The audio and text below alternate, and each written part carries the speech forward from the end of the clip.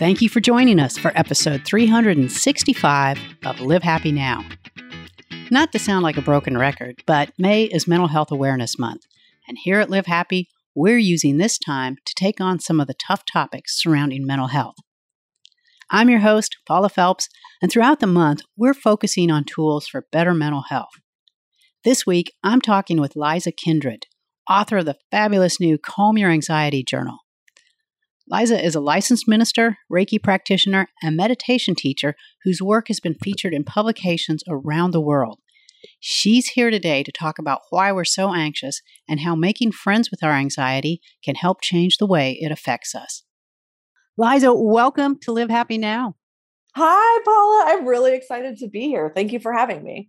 This is a great conversation that I'm really looking forward to because what you have done with your book, Calm Your Anxiety Journal, is mind-blowing. I have read many books on anxiety. This is hands down the best book on anxiety I've ever picked up.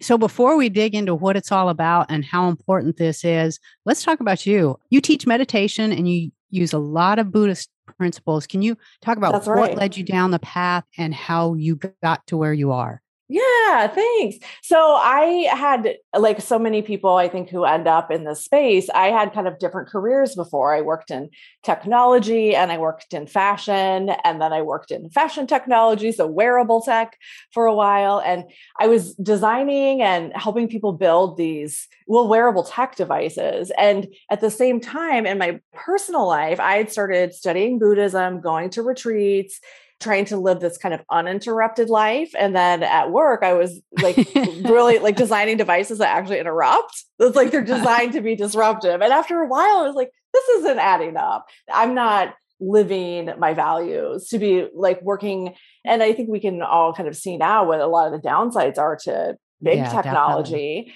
And I was just starting to feel like that's not what I want to be putting out into the world anymore. And so I kind of have shifted to focusing on the things that are near and dear to my heart and have given me so much benefit, which are things like meditation and mindfulness, which stems from my Buddhist path, and also doing things like helping people with anxiety, like we're going to talk about today, and just a variety of different healing modalities. And it feels like a really special way to be able to live my values and put that out in the world, so hearing you say those things, it's like makes my heart just like soar. I'm like, oh my gosh, I'm doing it. I think I'm putting some good into the world.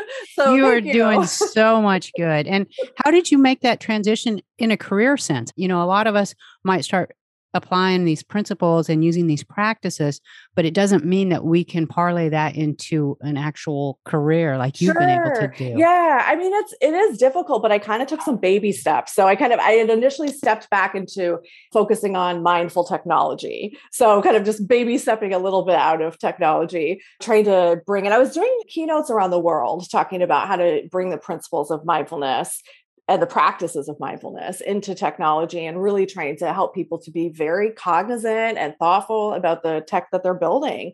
And so that was a good baby step into a different zone, but I still felt like I was serving our tech overlords in a way that, didn't feel right. So kind of taking another step out. But at the same time, I have not ever been a monk on the side of a mountain. I very much live in this world, in the world of tech, in the world of stressed out deadlines, anxiety. And I just recently am not a New Yorker anymore. And so my first book about meditation, called F This Meditation, and this book about anxiety, is really meant to meet people who are like, yeah, that sounds like a good idea, but I'm a caregiver. I have a job. I have to do all this stuff. So how do we actually fit this stuff in like the real world? Yeah, I think that's what's so amazing about it, because you do show us that it can be done with this balance, because I feel like sometimes books on anxiety are too academic. It's like, okay, that's great. But if I'm not a researcher who's spending my life holed up studying this, how am I going to actually live this way? Right. If you have to look up what the words even mean. And, it's nice to have like an academic foundation, but how do I apply this? It's like, okay, I read all those big words, but like, now I'm feeling more anxious. That's something else I found out there was like, I also I looked at like everything out there, and there's some great books about anxiety. No offense to anyone, but I haven't found any other good journals about anxiety. In fact, one of them I found, one of the practices was like, list all the things that make you anxious. No. Like, I'm feeling feeling more anxious just thinking about listing what, it's Isn't yeah, because like what you focus on is what is going to grow. So. Right. I'm like, this page isn't big enough. I'm already anxious. I'm going to need another journal. Right. So how did anxiety become such a central focus for your messaging? Yeah. Well, I mean, we all have it. It's like increasingly a lot of the time that I'm spending with my meditation students, it's like when we're sitting down on the cushion and we're trying to meet ourselves where we are, so often where we are is like super anxious, and it's for really good reason. Like that's something else that I really want to be able to get across to people is just how much like anxiety makes sense. Looking at what's going on around us. One of my favorite quotes it was almost 100 years ago. Indian philosopher and poet named Jiddu Krishnamurti said, quote, "It's no measure of good health to be well adjusted to a sick society." Ooh, that needs to be on my coffee mug. I mean, yes. That's really good. Isn't it? And 100 years ago, he said that. So I'm like, well, of course we're feeling anxious and all kinds of dis-ease and, struggling with mental health. Look around us. But yet when it comes to, we're like, my anxiety, my problems, it's like we kind of blame ourselves for not coping. But it's like, oh my gosh, we're coping great compared to, what's happening. All things considered. Yeah. Yes. Did you start this book pre-pandemic, during the pandemic, or kind of what was totally the during? Yeah, okay. Totally during. And I had the opportunity, during quarantine to go really, really deep into it and really try to create something, take like the most helpful pieces, the most solid pieces of things like cognitive behavioral therapy, CBT and ABT and mindfulness, and really like go deep into what is actually the most helpful for anxiety in the long run. And so I'm really grateful that I actually had the opportunity to do that, like spend some real time and do a real deep dive, because I feel like then the journal and all the practices in the journal and even the order that the practices go in are very intentionally designed to make a difference in the long term, like not just in the short term. I think there's awesome vagus system, nervous system practices we can use to help calm ourselves down in the short term. But like, we got to kind of get out of the anxiety cycle for it to make a difference in the long term. Well, and this is so comprehensive. Like it addresses so many different aspects of how anxiety affects us and how we deal with it. And how did you make sure that you were covering so many bases? Because I think that's what was mind blowing. Yeah, I was like, man, she just really left no stone unturned here. Thanks for saying that. I got very, very academic. Like I really got in there and, reading these like 800 page academic books about stuff and trying to really understand that. It does cover a lot, but I also feel like to really make changes to our anxiety, we have to kind of understand all those different things. Like we were talking just, before we started recording, we were talking about how anxiety is actually biological. It's physical. And that's not like a metaphor to say it like lives in the body, but it's actually like physically resides in there. It resides in our tissues and our nervous system, in the way that our synapses are firing, and so I think that's really important. Yeah. And I think it's important too. There's been a lot of studies coming out very recently that talks about intergenerational trauma.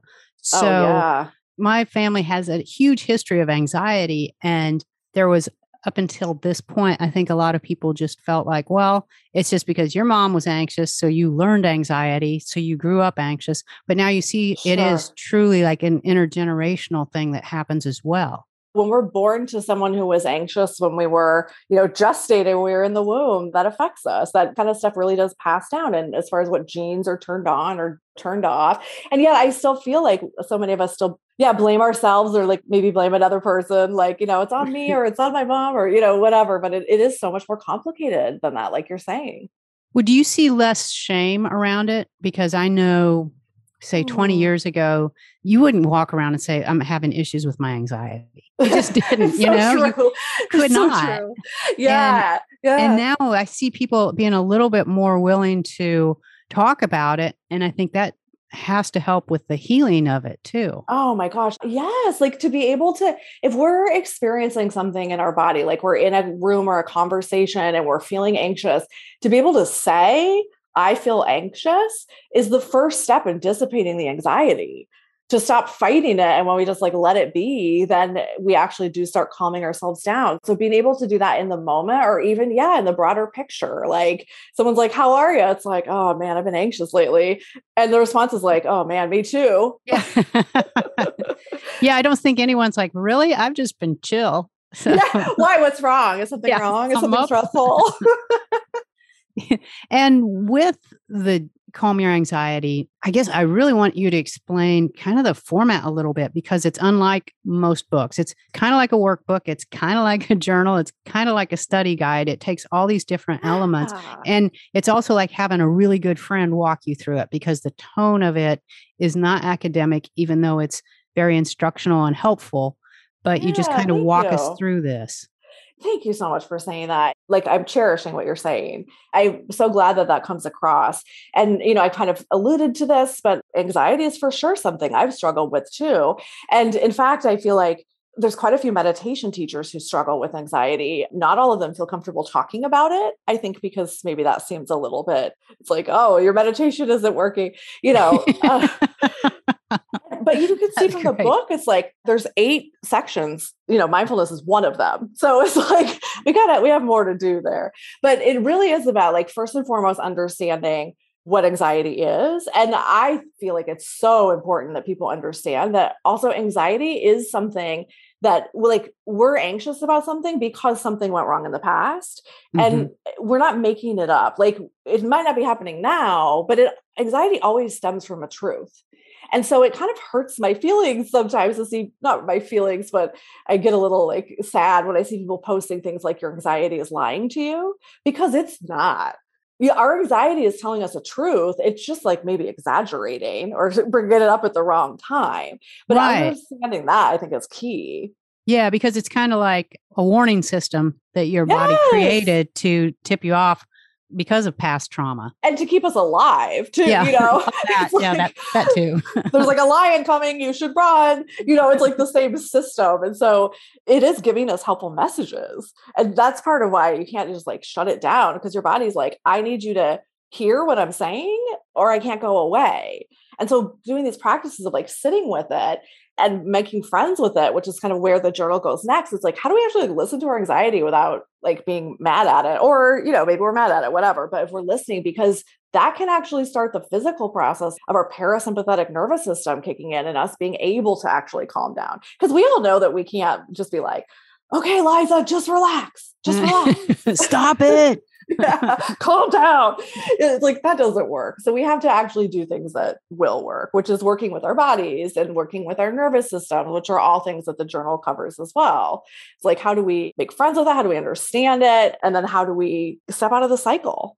And what does it do when we befriend it? Because I love that, the way that whole chapter walks you through it. And it's like, then I started seeing in my head this whole little play of like your anxiety sitting down, you hate it at first, and then you're like, oh, it's not so bad. Yes. And that's really what that chapter made me do.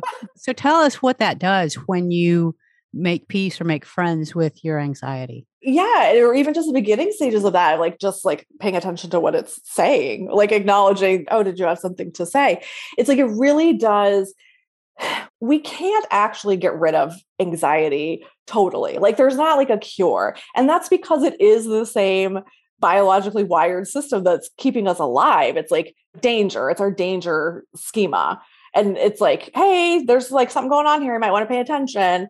If it's bad, then we're like, we go into the different responses like fight, flight, freeze, fawn, collapse. But before that, we're just like, hey, pay attention. Hey, pay attention. There's something going on here. And so if we're able to just like, hey, pay attention, if we could just like sit with it and be like, okay, hang on, what's going on? By listening to it, it gives it that opportunity to then say like, okay, I've given my signal, I've been heard. And when we're pushing stuff away, it's like, stop being anxious.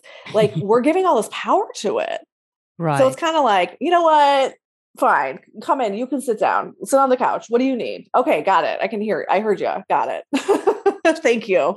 It's like someone that loves us, like an overbearing, like parent that is like, hey, be careful. Just trying to keep you safe. Yeah, totally. It's like, that's our anxiety right there. I'm just trying to keep you safe. Like, that's so good. And I love what it does in your brain when you start thinking about it differently. Because then instead of when you start feeling your individual triggers kicking in, instead of being like, oh crap, here we go, you can react differently to it. Yes. For me, I'm always like, oh, here we go again. What's wrong with me? Why is this making me anxious? No one else is anxious, da, da, da. And if we could just like stop that, in Buddhism, we call that the second arrow. So it's this idea of like, we've been like hit with an arrow and that hurts. But then when we like beat ourselves up for being hit by an arrow, that's kind of like sending a second arrow. So if we could avoid that and just not be like, what's wrong with me? Why do I have anxiety? If we could just be like, what up, anxiety? Like, okay, what do you need to say? That creates a sense of ease where before it was maybe like all tension. And that's the beginning of it. That feels good. It can feel good. Yeah. It takes a minute, I think. Right. No guarantees. Takes a while. One of the things that I really liked, anxiety isn't one size fits all because we all have our thing, but there are familiar patterns within it. Yeah. And so what really struck me with Calm Your Anxiety is how it personalizes each person's individual struggle with anxiety and gives so many different ways to manage it. So was that designed to let each person find what works for them? Yes, or is it, absolutely. do you want them to use all the things? Or how does this work? Yeah. In both of my books, I'm like, just take what works and like leave the rest always. It's like everything is so personal, especially in wellness. There's so many people that are like, I have the answer. It worked for me, so it will work for everyone, And it's like, we're all so different. We all need different things. And the way we experience it is different. Where it came from is different. One of the things I was really fascinated to learn through the research of this book was the different ways that different cultures talk about anxiety. The language that they use is really different. Some cultures, and I'm sorry, I'm not remembering where right now, but in some places, the focus on anxiety is having a hot face is how it's described. And some other cultures, it's talked about like a rising wind, which I think of must be like a tornado kind of in the sense. Yeah. Even the way we talk about how we experience it, how we talk about it is all really personal. And so what's going to work is personal. So I would just love for people to just try something. And if it doesn't work, it's like, thank you, next. Yeah. Plenty to do. Yeah. And that is, it's like this little toolbox where you can just choose which one is most appealing to you and seems like most reasonable to fit into your life. Exactly. Yeah. Because people are busy and we have ups and downs and highs and lows and busy times and slow times. And if people can just like work through the book as quickly or as slowly as it feels right, there is real change by the end. Mm-hmm. And I love how you end it with a graduation certificate. The certificate of completion. Thanks for saying that. My publisher was like, well, how are they going to know if they've earned it? And I'm like, even if they just flip through the book and just see it, they've already earned it. So I'm signing it already. Yeah. And it just gives you that, it made me smile because it's like, what a great reminder if you're having an off day, if you're having a struggle with anxiety, where you can look at that and be like, I got this because, Right. I've practiced. I've got the tools. Yeah, absolutely. And so one of the things I wanted you to explain to us is about the morning meditation. Can you talk about how starting your day with a morning meditation can help us change our anxiety? Yeah. I mean, we all have anxiety at different times, but a lot of people do have it in the morning, waking up and just like the day starts and and then we have to go to work. That doesn't help. Yes. And rush. A lot of times we have to rush, right? Which is like the worst for anxiety, rushing, Mm-hmm. And so being able to take some time to like check in and see, not try to change where we're at, but just see where we're at and just be where we're at. That's all we're really trying to do. It's like, hey, Liza, I talk to myself a lot. I'm like, hey, self, hey, me, like, how are we doing? And being able to just start the day checked in and with some mindful breathing and a little bit of mindfulness practice and the meditation, we're really setting the day up for success. If we can even bring an intention into it before, during, or after the practice, where we can kind of come back to that throughout the day, like, okay, I have this intention or I had this experience that I know that even if I'm not feeling calm right now, I know that calm exists and it exists in me and I can get back there. And it helps us to build confidence in getting back to that place. Yeah, definitely. And how does it work to set an intention for the day? Because I know on days when I do that, there's a huge difference And I don't know why I don't do it every day because I see the results. Because we're busy. And talk about that when you can set an intention. And how do you do that? It's almost like dropping an anchor. It's like I've seen some people when they set intentions, set like pretty long sentence or a couple sentences about like, today I'm going to be calm and open. And we always want to state what we want, not what we don't want. So we don't want to say like, I won't get angry. We're not trying to put our energy or use our words there, but saying like, I will be calm, so really like giving it some positivity. I mean, we're not going into like overly everything is great, but we're just setting a positive intention, leaving room for the reality of what is, which is all the highs and lows. But like, I'll meet things with calmness as best I can, or we can list a few things. Or for me, a lot of times it's just a word that comes to me when I'm meditating. And sometimes it's like the same word, peace, for a week, or recently it was clarity. I was just getting the word clarity again and again. And so throughout the day, I would know if I'm starting to feel stressed out or struggle or just have a quiet moment, just coming back to that intention, whether it's clarity or it's a longer thing. It's like coming back home to yourself. I love how you say that. That's a beautiful thought. Yeah, like we drop that anchor and, the weather could get choppy, the boat could go around, but it's like, but we can always kind of pull on that anchor and know that like, all right, I put this here for myself. Like, okay. That's great. Yeah. Because we know that we can pull back to it and get there and make it through that day or just through that moment if we have to. Yeah. I have a lot of people tell me that they do it in the bathroom. It's like, especially at work, if we're in a busy office, just like kind of go into a stall or something and just like have a minute of like, okay, I'm coming back to myself. Yeah. Here I am. Yeah. That's so important to do. And we've been seeing a lot of material about how high our anxiety levels are, the increase in mental health problems. There was one stat that I saw a couple of weeks ago that talked about if all of the therapists practicing in the US today saw 3,000 patients a year, they would not be able to get through everyone that needs mental health assistance right now. So we look at it, and that's just overwhelming to look at that kind of a need. So as we think about that, and I know that we get a lot of feedback and people are dealing with so many different things. So what are the things that you would recommend right now to the people who are listening to, like, where do they start to reclaim better mental health? Yeah. Thanks for that lead in too, because one of the things that I feel like that really kind of like shocking statistics speaks to is how much more systemic help we could really use. I want every person who wants a therapist to have a therapist. Everyone should have that, and we don't. And so what we're left with a lot of times are these tools, like personal tools for us to, try, tools like this journal, tools like some practices. And so we kind of have to rely on ourselves in a way that we really should be able to be relying on the mental health system. That's a great point. Isn't there. Yeah, that is a really great point, because not everyone has the resources to see a therapist. And even if they do, they may not be able to get in. And it takes a while to find a good fit. And I mean, I have a therapist I love, and I am so grateful for that, because that's hard to get. And we all deserve, good help. But I appreciate that lead into the question, because I want to share some tools and some practices that people can do. I feel like it's really important that we all know that, like, we shouldn't have to be doing this on our own. And to the extent that we can get help and support from other people, I wish that for you. And please fight for it if you can. But there are things we can also do for ourselves.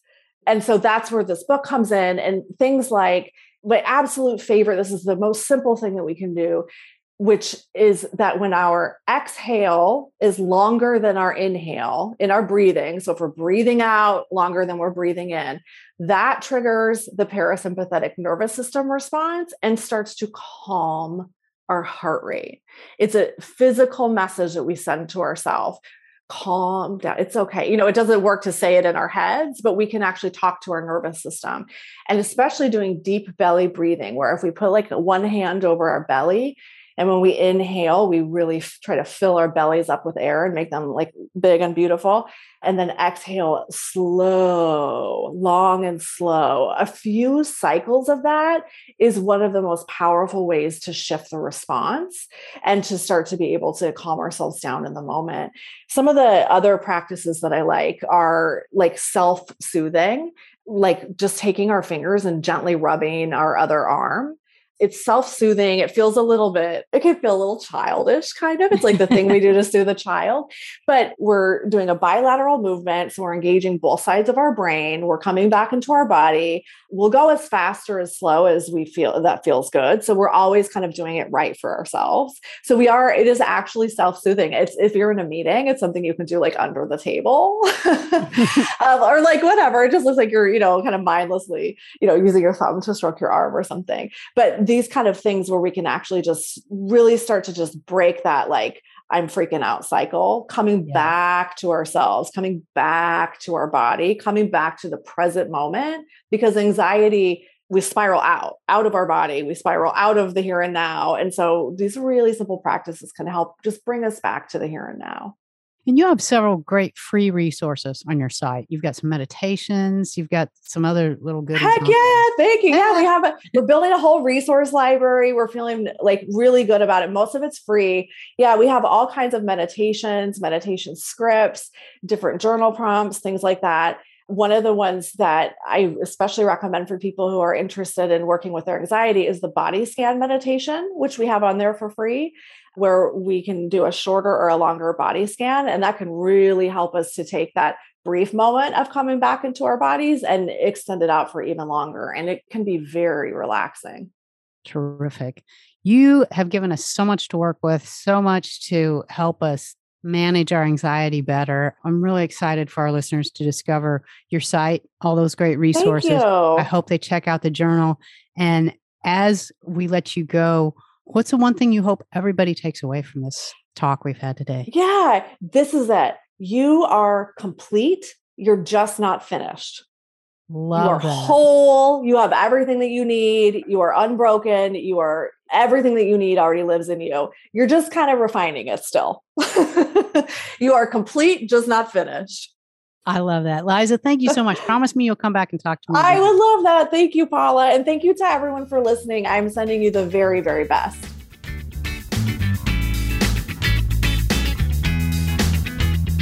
That was meditation guru Liza Kindred talking about how to make friends with our anxiety. If you'd like to learn more about Liza, follow her on social media, or learn more about her new Calm Your Anxiety journal, visit our website at livehappy.com and click on the podcast tab. And while you're on our site, remember you can get 20% off anything and everything in the Live Happy store this month when you use the code SELFLOVE20. That's SELFLOVE20. That is all we have time for today. We'll meet you back here again next week for an all-new episode. And until then, this is Paula Phelps, reminding you to make every day a happy one.